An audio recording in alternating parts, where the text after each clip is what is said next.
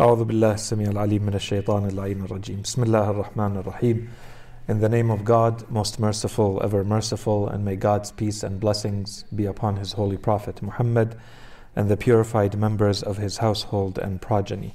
Allahumma salli ala Muhammad wa ali Muhammad wa ajil farajahum. Brothers, sisters, and respected viewers, Assalamu alaikum jami'an wa rahmatullahi wa barakatuh. And welcome to this second lecture in our series entitled Life, the Islamic Answer. In the first lecture, we tried to present an overview of the state of our world today with a focus on the idea of the complexity of this world. And what we were trying to establish is that if someone understands the current world in all of its complexity, or at least the level of complexity we described, and we addressed a number of very different issues, but we also tried to show that they are interconnected. We said that we start feeling that there is not only a need, but perhaps an urgency, an urgent need, to try to look at all of these issues from the point of view of our religion, from the point of view of Islam, wondering whether Islam might have some solutions, some answers to some of these very complex issues. And we can really safely say that humanity has been struggling and dealing with these issues for a while, and none of them seem to be getting any simpler, any easier to resolve. And so from our point of view, from our perspective as people who not only believe in this religion, but also believe that this religion is supposed to be universal and eternal and all encompassing, in the sense that it has solutions and answers to every type of situation and scenario and circumstance that humanity is going to be confronted with, then how come are we not stepping up, and how come are we not seeing more thinking and more presence and more voice from an Islamic perspective when it comes to a lot of the issues that we're describing? And more specifically to us, what are we supposed to be doing? How are we supposed to be thinking and living our lives from an Islamic perspective? Can we safely say that the manner in which we're addressing the world, the manner in which we are living in this world, is actually based on Islamic principles today or not? Are we just going along with what we're seeing and with what we're hearing, with what we may refer to as herd mentality and groupthink and so on and so forth?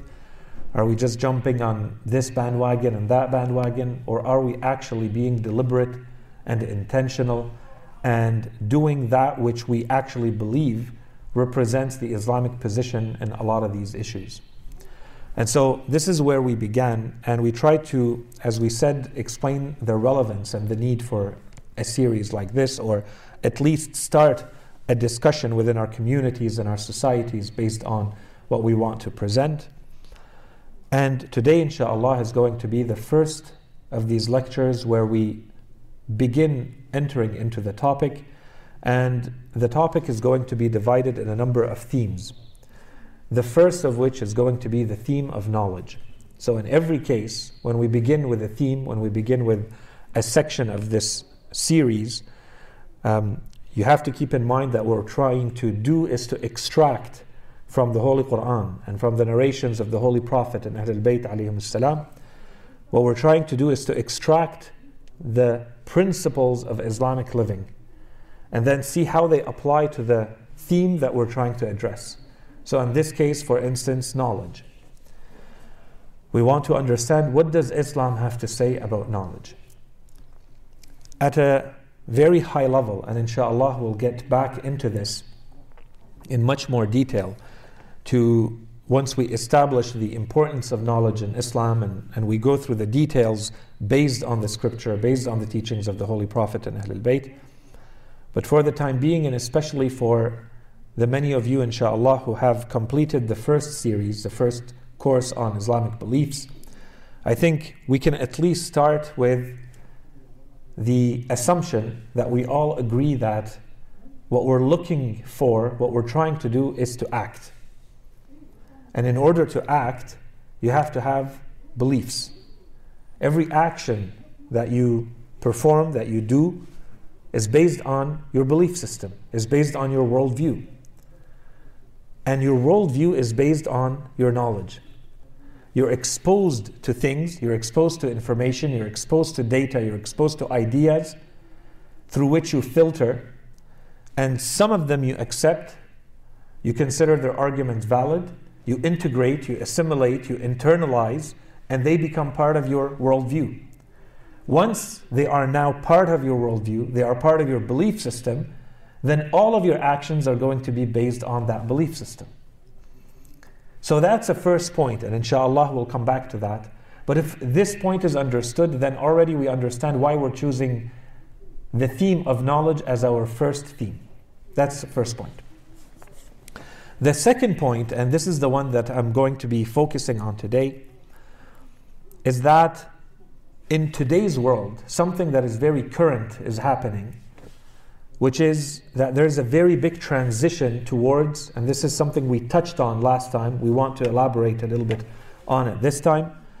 There's a transition happening, whether you look at the developed world, whether you look at the underdeveloped or developing world, and I'm using the terms that the majority of people understand, with all of the issues and the critiques around that terminology and these terms. This is something that we see happening throughout the world, that everybody is trying to transition towards, or has begun transitioning towards, knowledge societies. So what we want to understand, in addition to what we just said, the first point, we're trying to show that if we understand this transition, we understand the world in which we're living today, then it adds a new urgency, a new importance to the topic of knowledge, to the theme of knowledge that we're trying to address. Because after all, the series is about trying to understand the complexity of this world and our position in it based on Islamic teachings. And so we have to begin with, and inshallah we'll make the case for it today, we have to begin with knowledge. Whether we look at it at an ideological level or at an Islamic level, as we shall see, or if we look at it from the point of view of what is currently happening on the ground in today's world, we see that there is something called knowledge societies that is an all-encompassing type of transition, touching every aspect of human life, and we are certainly part of it, and we are not immune to it. Therefore, we need to understand what it is, and we need to understand our position in this. So, this topic, very quickly, the idea for today is that, inshallah, we don't need to come back to explaining the notion of knowledge societies later. So we're only giving enough that we keep your minds going and the discussion going in your minds. As we said, the series is going to be focused on Islamic teachings. But every time we want to anchor it in real world circumstances and environment and climate. So we're starting the series with this discussion very quickly. Inshallah, we won't need to come back to it, but we are open to coming back to it, of course, depending on the discussions and the questions and the interest. But the idea is that even though we may not keep re-mentioning what we're going to be presenting today, this is what you have to keep in mind as we go through the topic of, or the theme of, knowledge. That's the idea. That we're introducing a new theme, we're anchoring it in real world reality, real world events and circumstances. But now we're going to be focusing, once this is done, on the Islamic teachings. And every time, my homework for you, my hope is that when we move to the discussion part of the conversation, that this is what you have in mind. That we take the teachings that we're seeing and we're finding and we're being exposed to Islamically, and bringing it back to the realities that we're going to be talking about from now on. So that's the first point. The second thing is, and maybe we can skip that and come back to it towards the end. Let's quickly begin. I'm seeing the time, and we have a commitment that I won't keep the lectures too long. So let's jump into the topic. Knowledge societies, what are they and how did we get here? If we go back in history, we talked about the fact that human beings, because of their social nature, they create societies, they get together and create collectivities because they have interdependencies. I depend on you and you depend on me. And therefore, we have to live together so that we can actually make it and survive. When sociologists and historians look at human history, they see that the first societies were hunter-gatherer societies. These were people who were mainly living, their entire mode of living was based on the idea that they move around in small groups. The idea of small groups has always been there. They move around in small groups looking for their food and their sustenance. They look for water, they look for food, and they hunt. This means that they constantly have to be on the move depending on the resources that they need, depending on the climate, depending on. As a social system, the system was very much based on tribalism. It was a tribal society. And we're not going to get into the details of this. We're going very fast here. But this basically dictated every process and every way of thinking, every relationship between them, every thing that led to someone having more power or less power. All of this was dictated by the tribal structure, the tribal reality, the tribal habits, the tribal rituals, and so on and so forth. So this is where humanity began.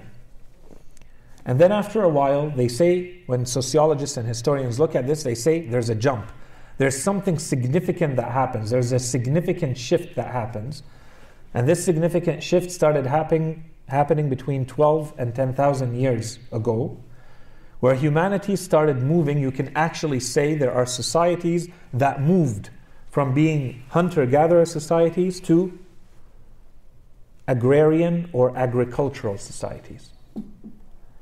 So humanity begins by planting their own food, begins by a rudimentary, a simple type of farming that grows with time. And of course, there is knowledge that grows with it. There are habits that grow with it. There are social structures that grow with it. Because life is now a lot more effective and efficient and easy, the groups of people who live together now starts to grow. So the population, the density of the population grows. You can have much larger groups.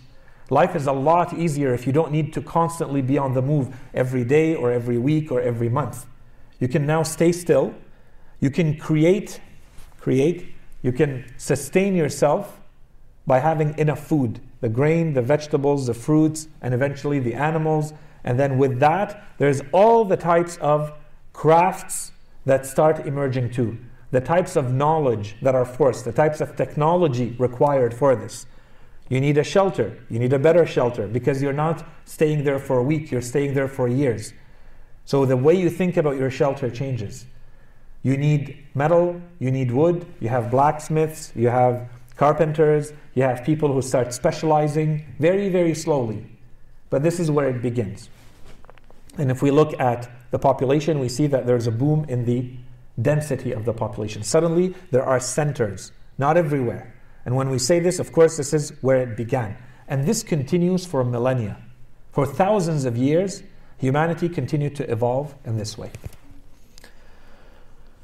And then we reach the 1500s, where you start seeing the seeds of something that would only really happen at a social level very clearly almost 3 centuries later, in the 1800s, where you have the Industrial Revolution.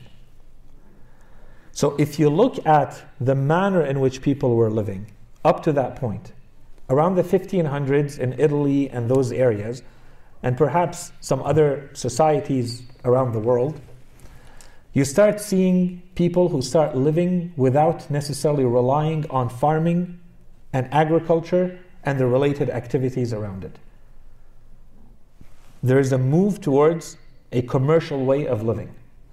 In the 1800s, this is where the revolution happens, and you really have a completely new type of society. And it begins in Europe, mainly in the UK and elsewhere, and this begins with the Industrial Revolution.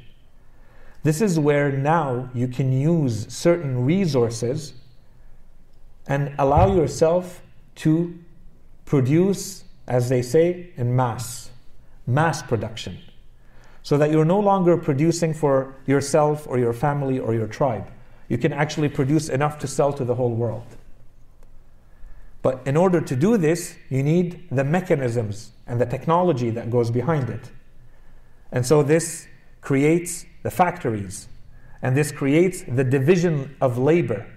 And you need an education system and a training system to produce the people who will work in the factories. And with time, if you want to really understand this industrial revolution and what it meant for society and the division of labor, think of the assembly line and the factory, where everybody has their very clear role. And the way you look at society, if you were to look at the socio-economic classes, you see that there are clearly people who own the factory, who own the business, who own the equipment that is referred to as capital, and everybody else who is working in there. Okay, so you have your workers and you have the people who own the capital.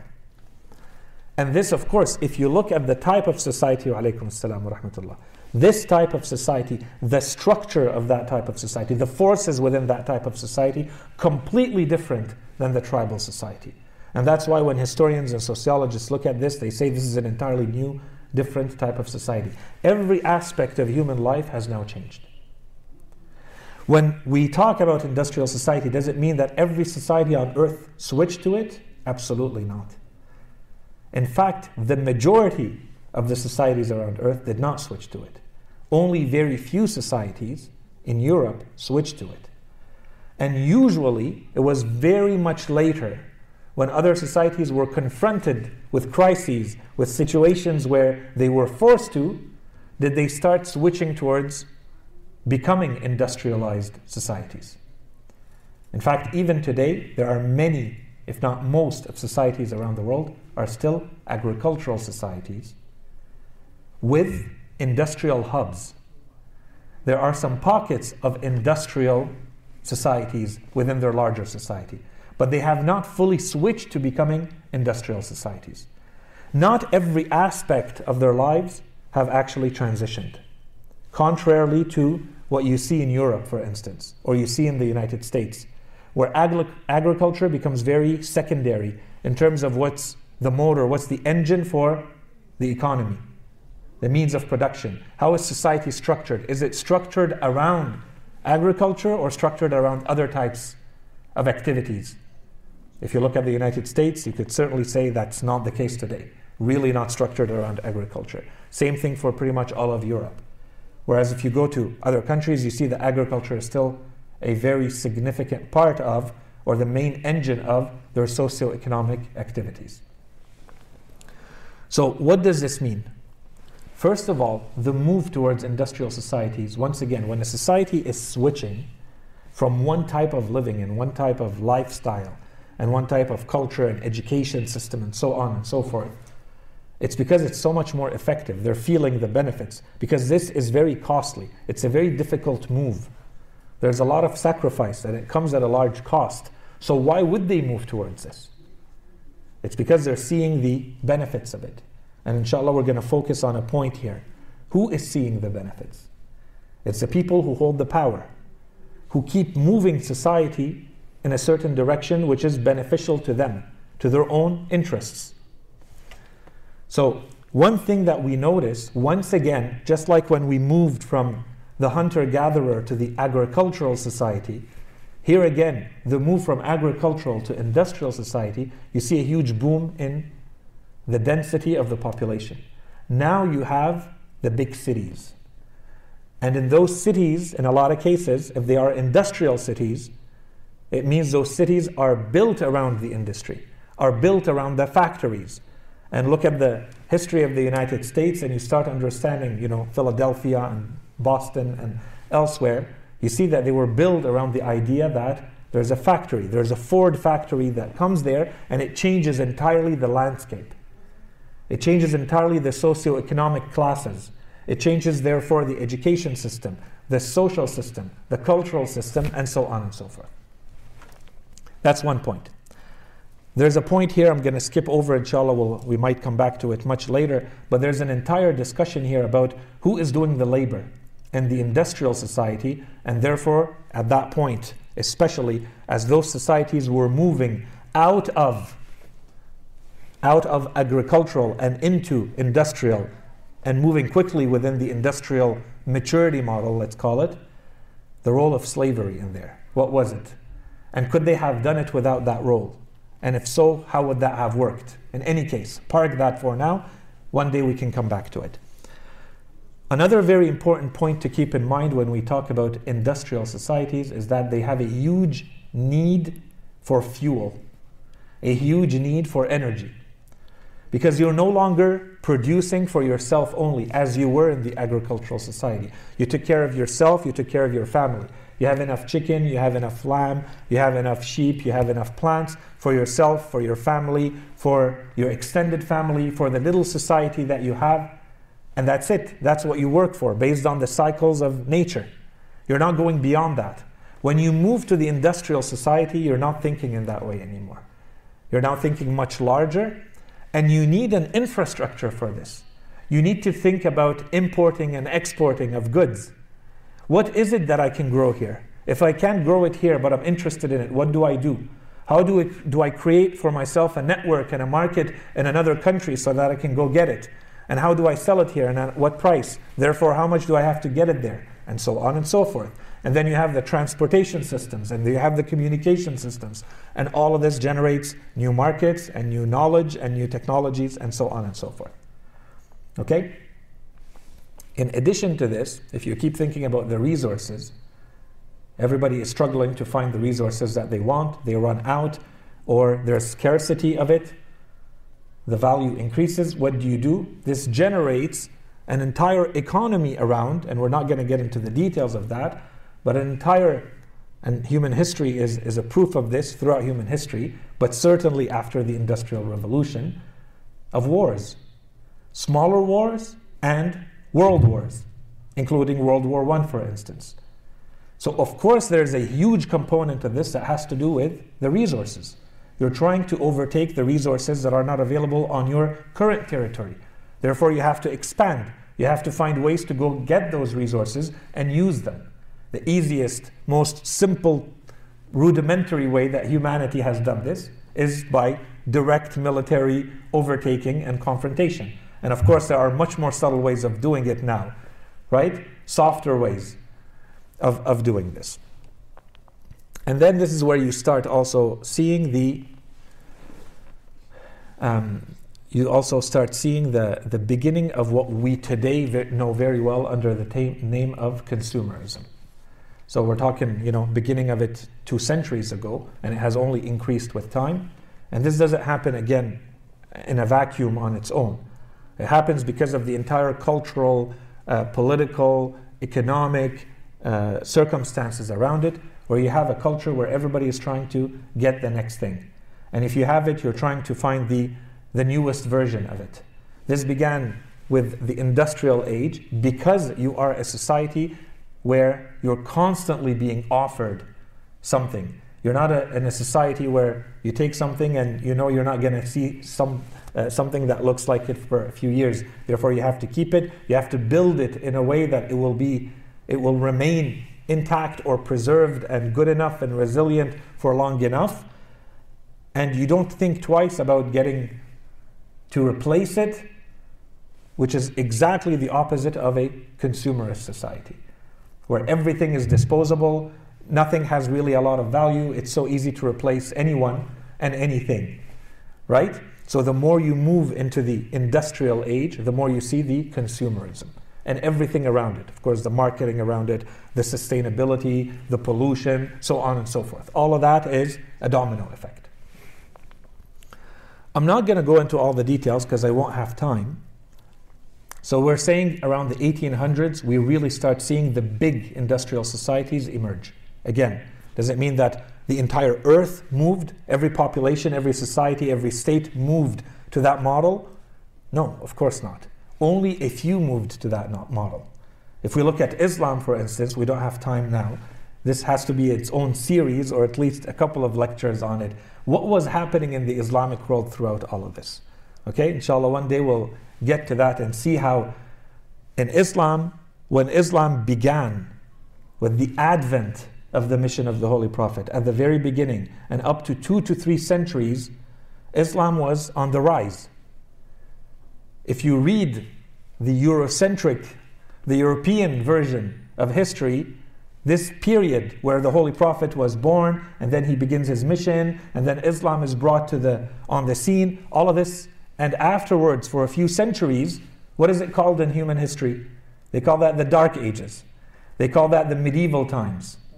And they say this was all backwards and humanity was regressive and we didn't understand anything. It was an age of ignorance.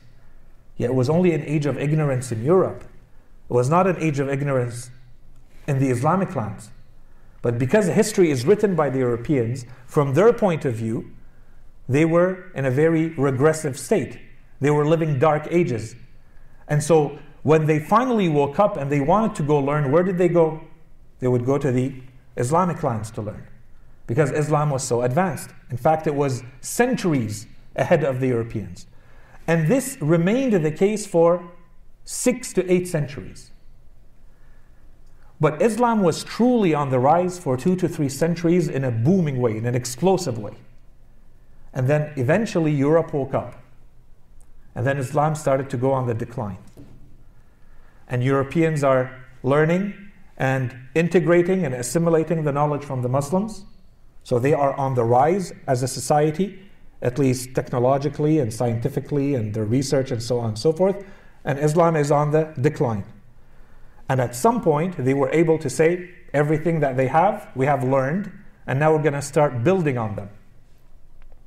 In the meantime, the Muslims continued on their decline, and historians who have studied Islam say that that continued to be the case, that decline in the Islamic lands continued to be the case until when?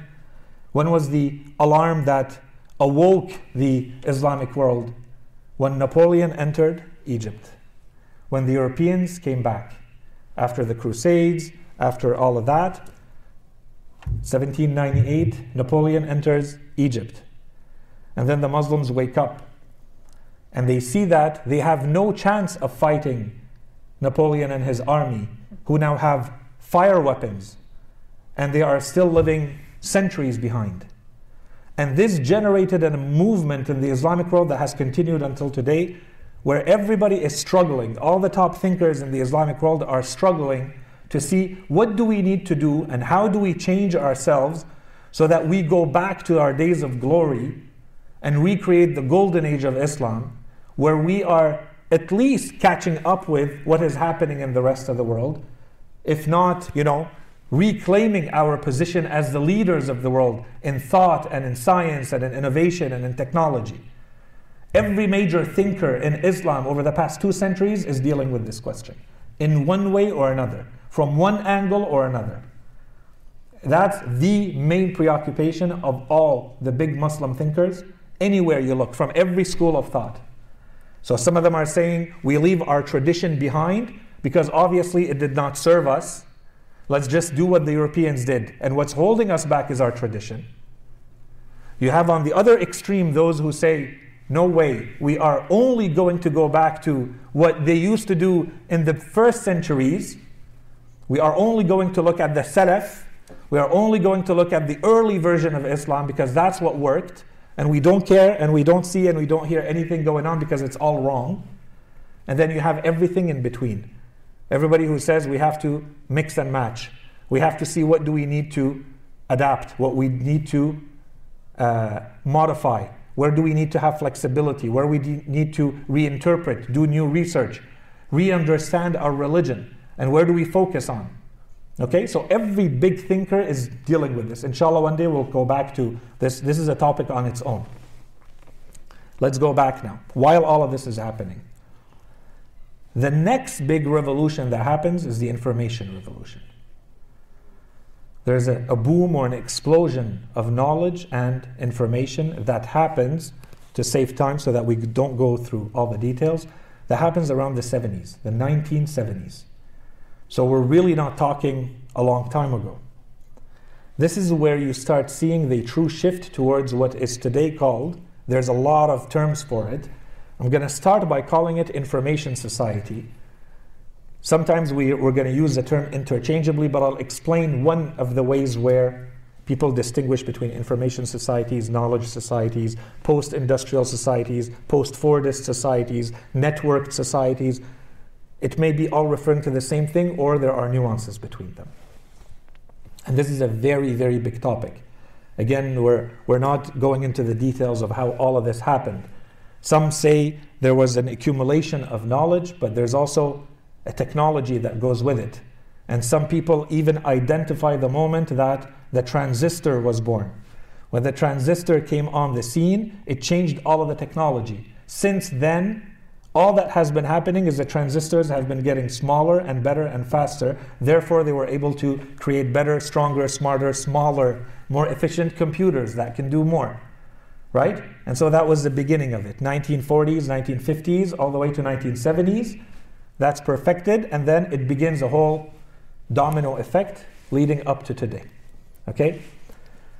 So what's happening there? Once again, is everybody moving in that direction? No. There are still societies in their agricultural state.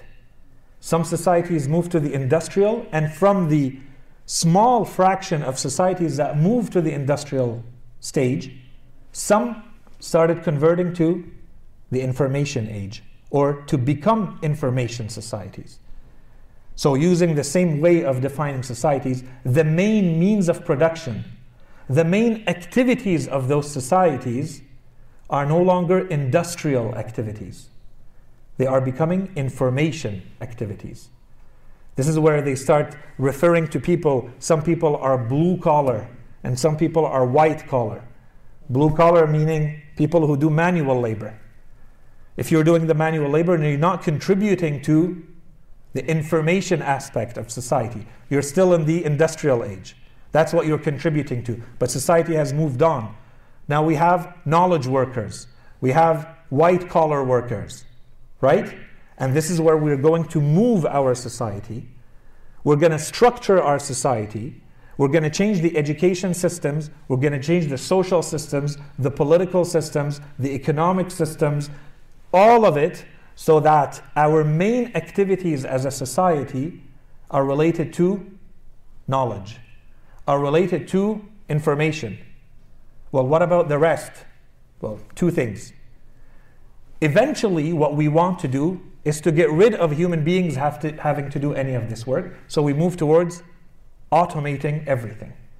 You can create robots and you can create computers that put a car together and that fix a car for you. You don't need mechanics and engineers and putting all of this together. All of this can be done better by robots and machines than it can be by human beings. And so on and so forth. This is the future. Can we do this overnight right now? No. We need a transition plan. What do? We export the labor. We have other societies who are still in the industrial or less stages, and we have them deal with all of that so that we can focus on what will allow us to consolidate our power in the world. And once again, just like there was a move from hunter-gatherer to agricultural or agrarian as they call it, and then from agrarian to industrial, it's because you're noticing that there is something that makes it worth your while. What is this something? If you go back and you read all of the sociology and all of the history written around this, the secret behind this is one word that has become very powerful over the past 70 years or so, 50 years or so in sociology and philosophy and all of these studies. The word is power. Power. Everything is related to power. How much power do you have? what allows you to consolidate it, what allows you to maintain it, what allows you to generate more of it, and what keeps other people away from it. So when you were in the industrial age, what gave you this power based on your thinking and your understanding of the world was to have the means, the industrial means. Then people started waking up.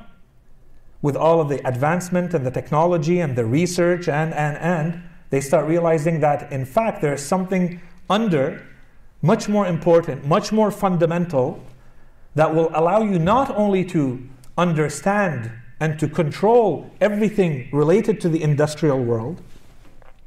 It goes way beyond that. You start rethinking what a human being is. You start rethinking what matter is, because you can control it. It's all data. It's all information. You have enough information, you can do anything. Especially if you add the computing power to it. Especially if you add the artificial intelligence to it, which is what they're doing now. This is the next step. This is the fourth revolution. We'll talk about that in a moment. So the idea is, for instance, if you stop seeing the human being as this miraculous entity, and you start understanding the human being simply as a big lump of biological material, which can be simplified as a genetic code. And the genetic code is nothing but information. A human being can't understand and compute that information, but a computer can. So you have enough powerful computers together to translate the genetic code, and then you can manipulate anything related to what is referred to as a human being. And then you can expand that to every plant, to every animal, to every living entity, to every bacteria and virus, and so on and so forth. They do the same thing with physics, with the manner in which atoms interact with each other. Subparticles interact, subatomic particles interact with each other, and so on and so forth. And this applies to every aspect of life. And so this is where they see the future. This is what is going to give you the most power. The new capital of the world is not money. The new capital of the world is not buildings. It's not fields and lands, although those things are important. But the true power in the world today lies in who has the information, how much of it do they have, who can understand it, who can use it better, and who can generate more of it. Or in short, whoever controls the information can generate new knowledge and can therefore control everything that falls in the entire cycle from beginning to end. And so, if you think of education systems in the world, if you think of economic systems in the world, political systems in the world, everything is headed in that direction. Okay? There are some people who have criticized this idea, and the critiques, generally speaking, are only based on the terminology. The reality that some societies have now shifted their main activities to things related to information and knowledge, everybody agrees on. It's just that some thinkers believe that by calling it an information society, you're saying that there is a break with the previous society, which was the industrial society, when in fact the break is not so real. Okay? And so they want to show that it's just a more mature, more sophisticated model. So they propose to call it information capitalism. We're back to square one. So even when there are critiques of this, the critiques are coming to the same conclusion that this is where the world not should move. We're not talking about where it should go. We're talking about what has actually happened in those societies. So that's the first point. So we have terms like information capitalism, we have post-industrialism, we have post-Fordism, where because Ford and his company basically dictated and structured for a very long time how the United States were structured as a society, politically, culturally, economically, and then of course this was the model that other countries were trying to mirror. Now they call it a post-Fordist society, where all of this is way beyond You know, it's a thing of the past. We've moved on to something else. Of course, there's the network society and so on and so forth. There's also something that is referred to as the fourth industrial revolution. They say that the first industrial revolution, when the industrial revolution happened, we needed, as we said, an engine, something to move the machines. It was water, it was pressure, it was coal, something that creates pressure in the machines. So we have steam engines, right? That was the first layer. That was the first industrial revolution. This was followed by the second industrial revolution, which was electricity. Ahsantum. The third industrial revolution, we went to the electronic world, or the technological world, with the computers, with everything related to that, including the internet, including the networks that come with the internet. Now some are trying to move to, or have already begun moving towards, what they refer to as the fourth industrial revolution, where you can add a layer of artificial intelligence, of machine intelligence, to enormous amounts of data. And then you see what happens. They're not sure what happens, or they might be, but we don't know yet. We start seeing some indications of where it might go.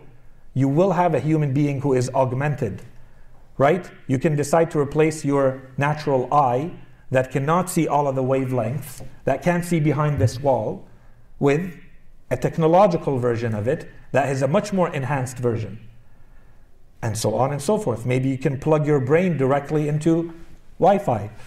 You can plug your brain directly into the internet. Everybody is working on this. They call it the noosphere, or the collective intelligence, which is a mixing and matching, not only of my intelligence and yours, but connected to everything available on the machines. There is millions of dollars being invested in this right now, all over the world.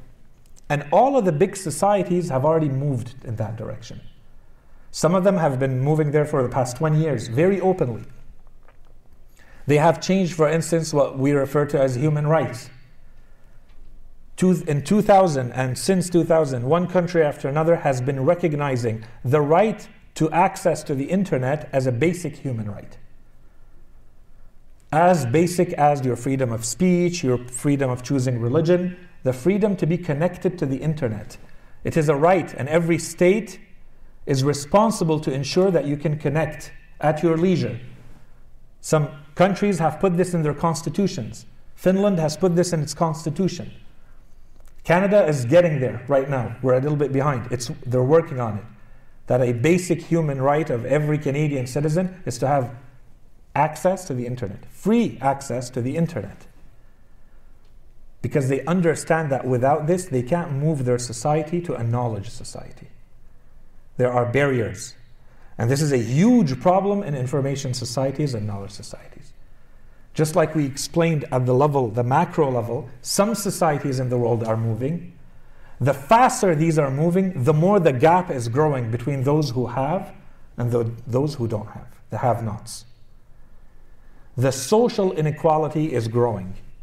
You would not have this type of social inequality in an agricultural society. In an industrial society, you can have a lot more social inequality than an agricultural one. And then in an information society, you can have a lot more social inequality than you had in an industrial society. Because the structure and the processes allow for that. It becomes exponential in math, right? So this is the difference. It's not a geometric expansion. Another things to keep in mind very quickly is that, so this affects every aspect, every dimension of these societies.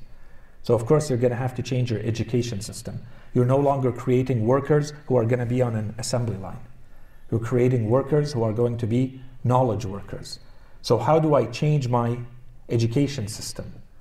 What do I need to do now to my 5-year-old so that they move in that direction, and by 18, when they enter the marketplace, they are doing what I need them to do to keep my economy going? So this is your entire education system, your cultural system, your political system, your economic system. And of course, this has to now be all on a platform which we don't have time to talk about now. Maybe later we'll talk about globalization. Okay? With the industrial age, there's a reason why Napoleon was going to enter Egypt, right? You need resources, you need to expand, you need. So this is exponentially more now than it was before, but there are much smarter ways of doing it than open military confrontation. Okay? So of course, as usual, the moment we talked about power, it's those who have the power who get to create a system that allows them to keep their power and not let anyone else come close to it. And so this is where they will have enough influence to decide how the political system will be created, how the public institutions will be put in place, the social institutions, the legal system, and so on and so forth, right? Because they already have the power. And this is in all societies, and we don't need to spend more time on this. And this is where, as I said, it has to be worthwhile. When you see a company like Google decide, this was the beginning of it, very open. One of their projects was that, and the project did not work, right? The project was that they would scan and make available every single book in the world, so that anyone can Google and read any book anywhere in the world freely from their computer at home, simply by accessing Google or Google Book. But then all the publishers and all the big, the entire industry, the publishing industry, rose against them because they would lose a lot of revenue. Google still went ahead and scanned. They have them. They just didn't make them public so that people are still forced to go buy the book. But why would Google do that? Why would they want to scan every single book ever written anywhere around the world? Because they realize what information means. And anyone who investigates and who researches what Google has been doing nonstop since the day they have been put together, they've been founded until now, they see that they are working on power through information. And today, who can bypass Google? What type of information can you have access to without having access to Google? So how much power does Google have?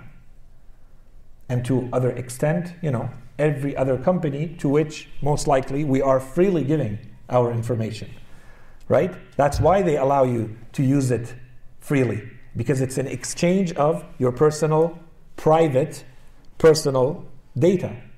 Who you are, what are your behaviors, where do you click, how many seconds do you spend somewhere, what do you not click on, where are your interests, what are the interests of people like you, where are you located, where do you move, and so on and so forth. Okay, and so when you start going on social media and the Facebooks and so on and so forth, that's how their entire business model is based on this. Their entire revenue is based on this. In any case, let's keep going very quickly so that we can finish this. As we said, one of the biggest issues, so you have countries like Canada, you have countries like the UK that have invested tremendous amounts of human power and money and capital and so on and so forth, moving their societies towards becoming more and more knowledge societies, and there's ongoing research on this. And then you also have bodies like the UNESCO and the United Nations and other areas, specialized areas, the WSIS in the UN, who do a lot of work on this. Why? Because they keep saying that this is what's causing inequality in the world. The more some societies are becoming knowledge societies and information societies, the more some are being left behind. And this social inequality causes very huge problems. Not because we care about those people. It's because it creates instability in the system. It creates fragmented societies where people are revolting and people are rising up against other people's. So we need to calm this down. We need to create a society where enough people feel like they are all part of. They are all participating in what is happening. That the social inequality is not so bad. Okay? And so, what do we do? So they do a lot of work to teach states, to show states how to move, how to transition from being an industrial or even agricultural society towards becoming a knowledge society. Even in very advanced countries, even in countries that want to be called or are calling themselves information societies or knowledge societies, and the majority of them are, by the way, very modest. in the UK and elsewhere, they will not openly say we are a knowledge society. They say we are working towards becoming, because they recognize, just like the UN says, that it's not all of society internally that is actually part of this. It's a small minority that is part of this.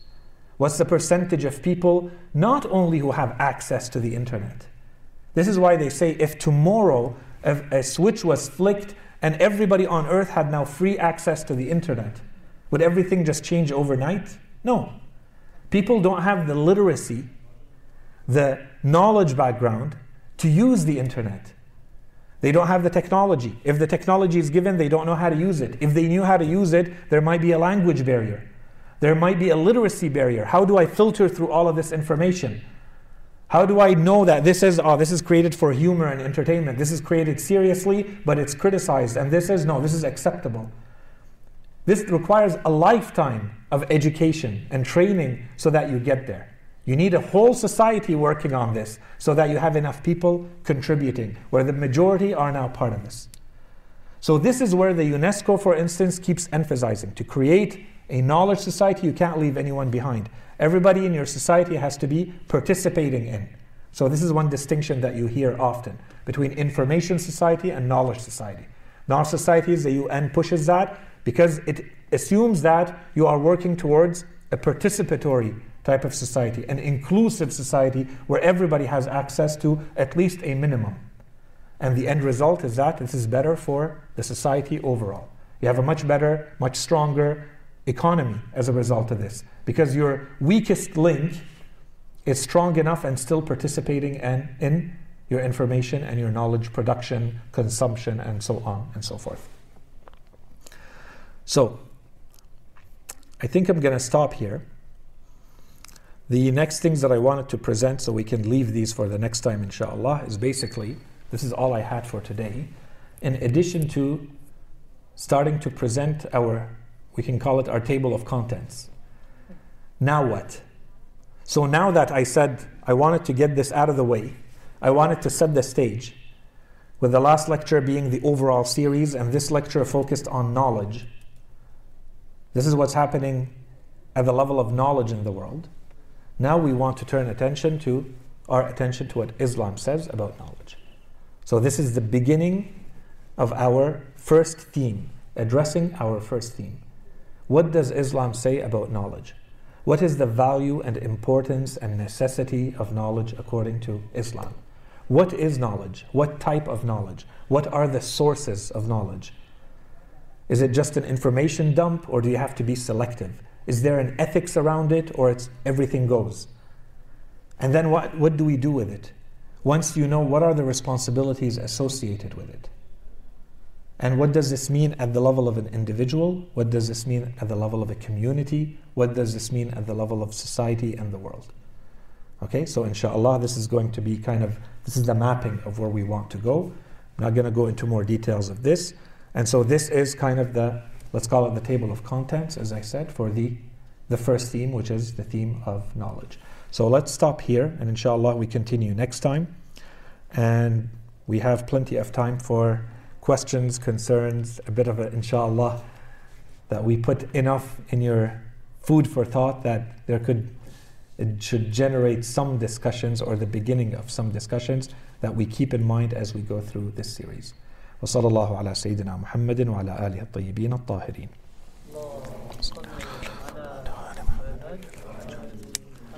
So, any thoughts, any concerns? We'll clean it after. So there are some cities that are planning to be built and have already started, especially in the Islamic world, if you wish to say. And I'm referring here to a city by the name of Project Neom, that's located in a more than strategic area, if not one of the most strategic area in the world. And it seems like the knowledge that you've spoken about today, the information society, is probably, that city will probably reach the highest peak of that revolution where they are planning to create this kind of robotic automated city. And it would be interesting to analyze the fact that it is in such a strategic place in the Islamic world, and what does that constitute to? What other challenge will it constitute, and in the future, and the groups you mentioned about some of the Islamic world choosing to follow, let's say, the European model because they didn't know what else to follow, and others to follow the so-called predecessor level or state, and all that's in between. So yeah, I think it's a great example that we can, or case that we can study. Absolutely, and this is real. Yeah. It's already here, right? Yeah. So, and thank you for that. And I think it's you can talk more about it if you want. I'm sure others are going to be interested. And there's too much to say. My brain is going in all sorts of direction here. The idea that I think we're trying to emphasize, and this is a really good example that you gave, but the idea we're trying to emphasize is, where are we in all of this? Right? This has to turn into thought. It has to turn into action. And our ideal situation is that it turns into action based on Islamic teachings, Islamic principles. And of course, for us, we're not really preoccupied with, running a country or changing anything. That's not our preoccupation. Our first and foremost preoccupation is, for me as an individual, what does this mean? Mm-hmm. Right?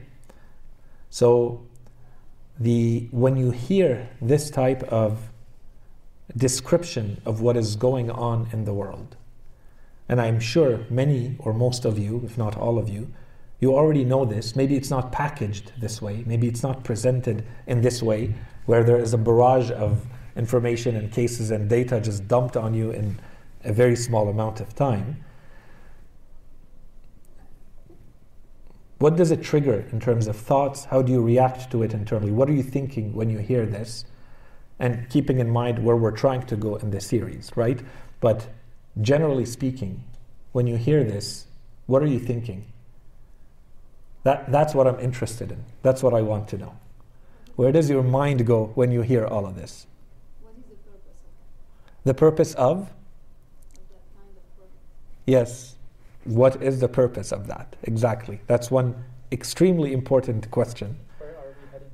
So who's we? That's a question I have. When you say, where are we heading? Who's we? Exactly. Is it we as a community? As a community? Or is it we as a nation? As a nation? Yep. Exactly.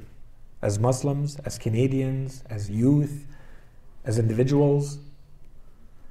But each one of these is going to probably have a very different answer. Right? What else? Who is founding? Who is? Founding. Who is founding? Yeah. And I think we alluded to that a little bit by saying that we kept it general, and we just said there are those who have the power. Right? This is a whole area of investigation. And it's a very big field. Now in philosophy, in sociology, in history, this whole notion of power. It's a whole academic field right now. So who has the power? How do they gain it? How do they keep it? How do they consolidate it, make it stronger, and prevent others from having it? Okay? That's another excellent question. What else? Should we go along with it or resist it, or what do we do? Should we be part of that 20% that's supporting that 1%? Or shouldn't we be part of that 20%? As some sociologists have said, why is it that there is a theory of less than 1% governing the world through their power or money, and they are able to do that thanks to 20% of the world who is supporting them because they are given, they have mutual, or they're synchronous, they are relying upon them. But where, at what level? This is the question. Can we, what level do we have to act, or do we have to change, or do we have to make a revolution? Is it the 70% that's left, the 20, or the 1? Mm-hmm. Yeah, these are excellent points, and they keep being brought up. And obviously, like, the answer is always, as they say, the devil's in the details, as they say. The cutting up of the percentages this way is sometimes problematic because you have to add other components to it. Because if you're living, in Zimbabwe, in a village, it's completely different than if you're living in the heart of New York, right? And in one case, your resistance, if you want to resist something like this, might look very different than how you would resist in another.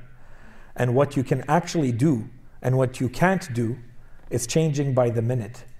And this is what we tried to talk about in the first time.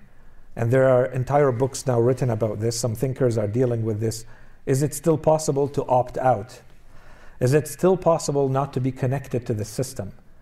If you are living in certain areas of the world, and this is what we tried to emphasize in the last time that we met, that the more complex the world becomes, the more humanity evolves and matures, the more interdependent we become.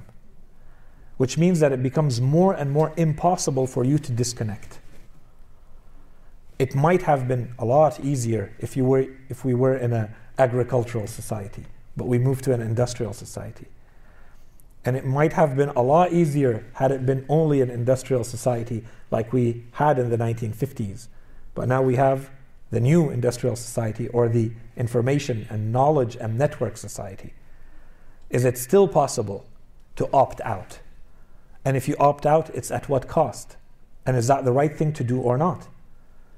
Is this to your benefit individually? Is this to your benefit for your family? Is this to your benefit for your community? Is it to your benefit for your society?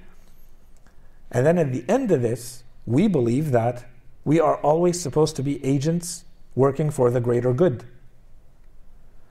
So, is the best way for you to be an agent working for the good to be outside of the system or inside the system? And if you are working towards the good, maybe this is the good. Maybe you need to be fully participating in this. Because until now, what we've tried to do, we've tried to focus. There's a lot of domino effects in how the world is changing that I'm not really going into. Because the point here is not to criticize. I'm only trying to provide a description, an objective description. If someone were to take a snapshot of society, this is what it looks like today, without highlighting too much of the negative or the positive. It's just to say, this is what it is. Because if we do one or the other, then you're going to tend to try to rebalance that power. You see the good, you're going to say, but we need to focus on the bad. If I mention all the bad, then you're going to say, but what about the good? You didn't talk about all the good that comes out of this. So we're trying to provide it in the most descriptive way possible, so that when we say, we have tried to look at things objectively, now that we understand what's happening, we need to ask ourselves some serious questions, just like you guys did. And where would you say should we start? So I would, but you guys tell me, I would say the first layer, which we're not going to do here, right? We're done doing this. This was a lecture 1, which was for the entire series. The lecture 2, which is today, was for the theme that we want to get into, which is knowledge. After this, we're now going to focus on the whole Quran and the narrations. Okay? But with that said, perhaps one of the first steps has to be understanding the world in which we live. So keep that in mind. Because someone whose image of the world is still the agricultural society is going to miss all of this and not be able to act accordingly.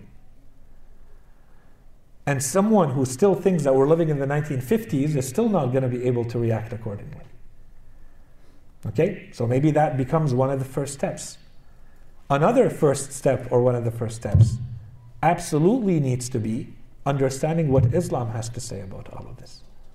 So before I move, before I act, I need to know, does Islam have anything to say about this? Or is it one of those things where it says humanity can evolve on its own, mature on its own? We've given you, Allah subhanahu wa ta'ala says, I've given you reason, I've given you a critical mind. Go do your research, go do your own work, and see what works best for you, and do that. That's a possibility too, as many thinkers seem to be leading towards. They say this is not the domain of religion in general, or not the domain of Islam specifically, right? Because it has nothing to do with your relationship with God, or your relationship with your spirituality, or your afterlife, for instance. So these become very important elements that we have to keep in mind as we embark on this series.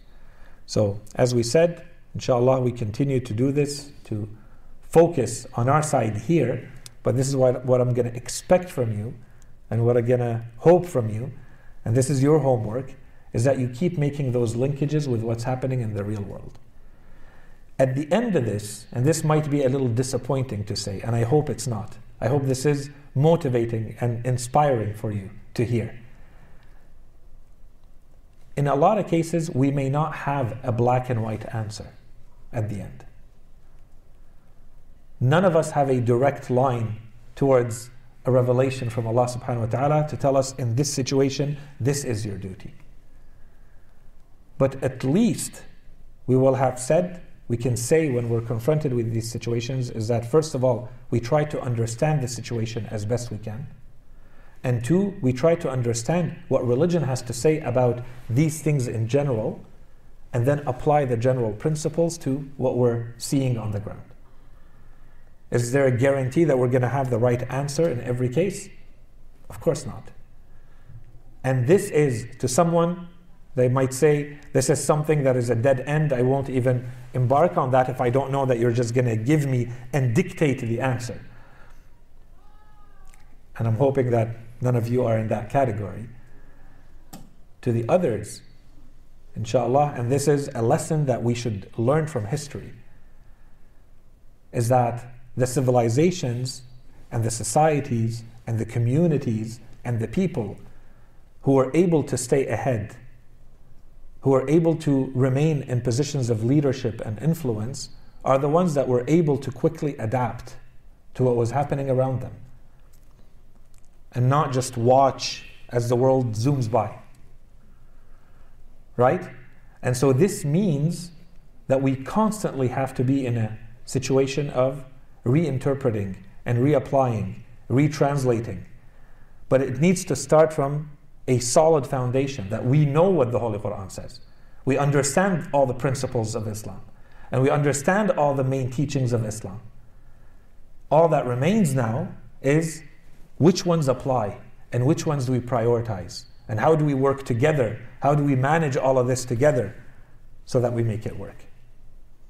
Okay, so inshallah I leave you with this, and I know that I'm expecting, inshallah, that there's going to be a feeling on your side that there's homework that needs to be done here, right? There is reading on your part, there's thinking on your part that is expected. Today I'm keeping it light. In the next lectures I'll push a lot more for a little bit more of a discussion, but this is what we're trying to do, and what where we're hoping to go. If you're looking for references, resources on all of this, this is one of my areas of expertise in my PhD, knowledge societies, digital economies, globalization. So I spent years researching this. I can inundate you with data and reports and research. There are some big names in the field that you should definitely at least look at. They give you kind of a taste of what's happening in the world from these points of view. But I think with what we gave today, it should already put a whole plan or a whole map in front of you, and then from there you can easily find information thanks to Google and other resources freely available to you. Okay? Are there any questions, concerns, comments? I don't want to force or end the discussion in any way, shape, or form. What about what we call the system? The? The system. Which is? Yeah. system is like that. See? You mentioned the word power. Yeah. I think that also there is another word we always mention when we talk about what's happening, all those sometimes theory of, theories about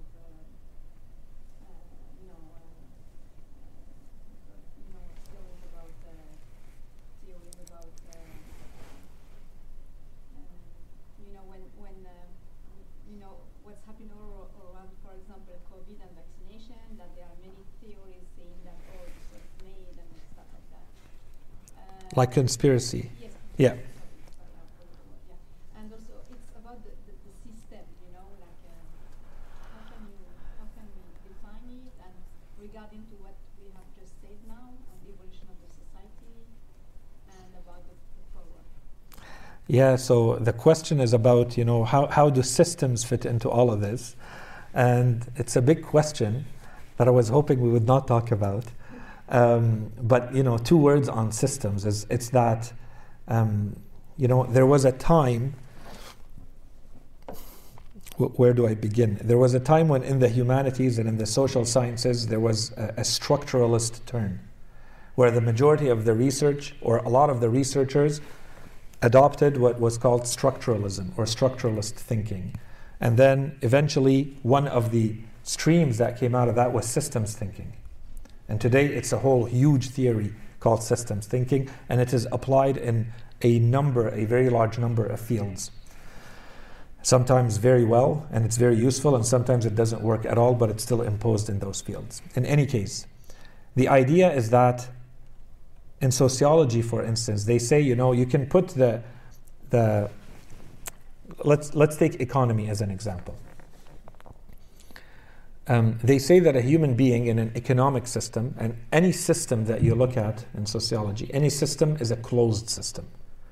So you have to only focus and isolate that system. When I look at economy, the economic system, or the market in a country, for instance, I forget about politics or religion or culture or history or. I isolate only that system.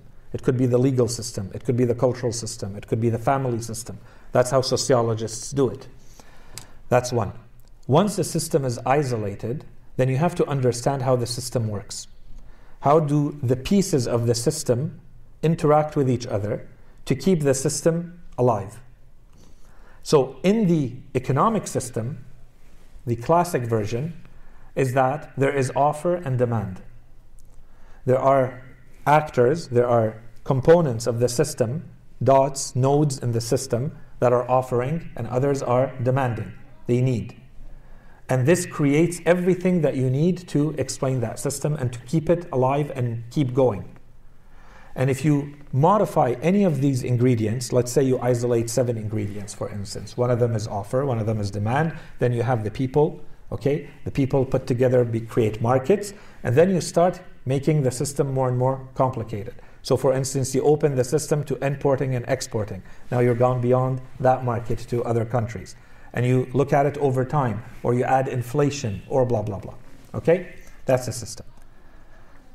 In order to do that, you have to keep isolating and simplifying every aspect so that the system works. So that you can predict what will happen next week, or in 2 years, or in 50 years. That's what they try to do in systems theory. That's the whole point of a system. The issue is that with time they start realizing that, it's not really working appropriately. There are things that they miss. Or suddenly something happens and they see, why were we not able to predict this? Inshallah, maybe we talk about this. This might be a very valuable thing. Very recently, and there are Nobel Prizes that were given for this, for Daniel Kahneman and others, there's something called behavioral economics that was introduced. Nudging, behavioral economics. What is that? They started saying that the economic system it's supposed to work as though every human being is like a robot.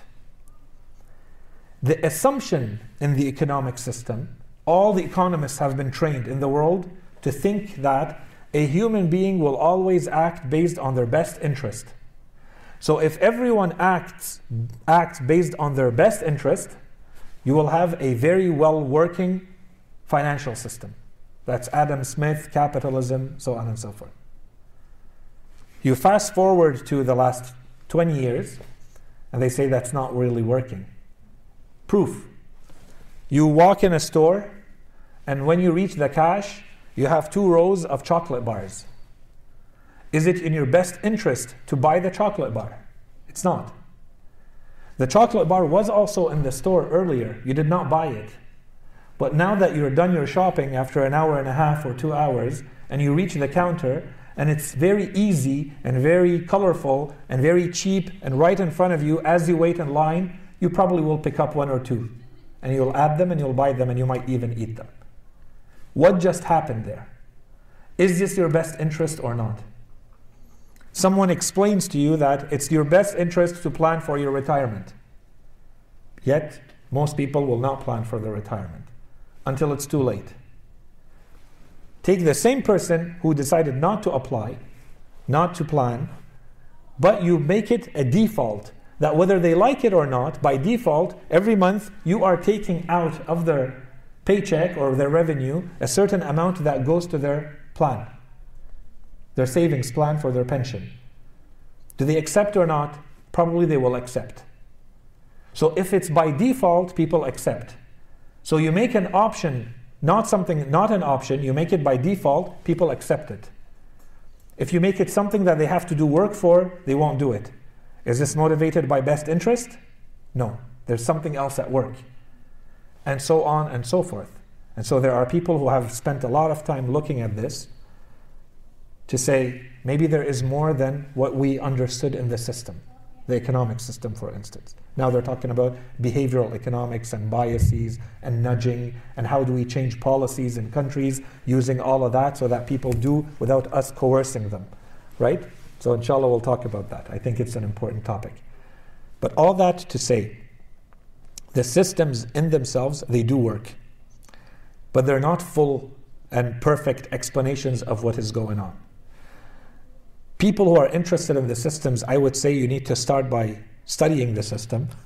There are big thinkers who have spent a lot of time on systems, especially in sociology, Bourdieu and Luhmann and others, who have tried to explain a lot of the social phenomena just by looking at the systems. But the systems are not a full and a perfect explanation of what's happening. They try to predict society will move this way. In a system, for the system to work, there are those who have power.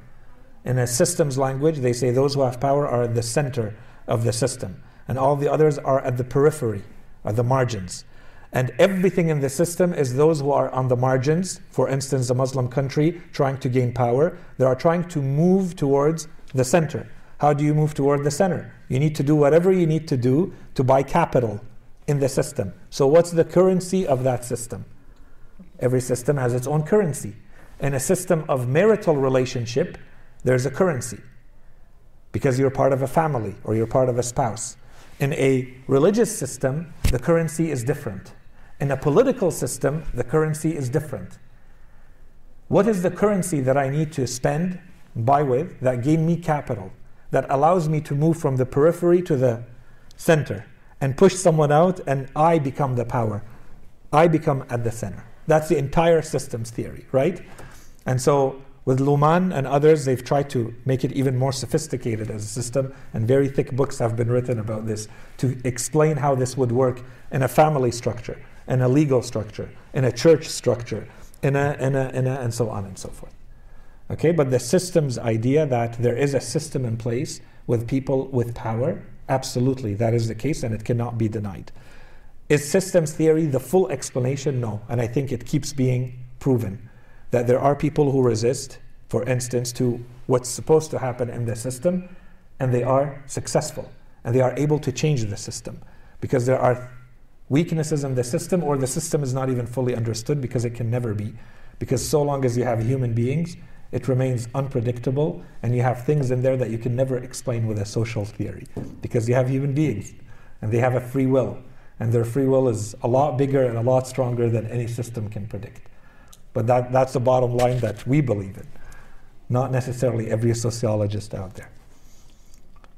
Yeah, that's an excellent remark about systems. No more questions? We're good? So we know what's our homework for next time. Maybe look into the state of information and where we find ourselves in it for the future. وصلى الله على سيدنا محمد وعلى آله الطيبين الطاهرين.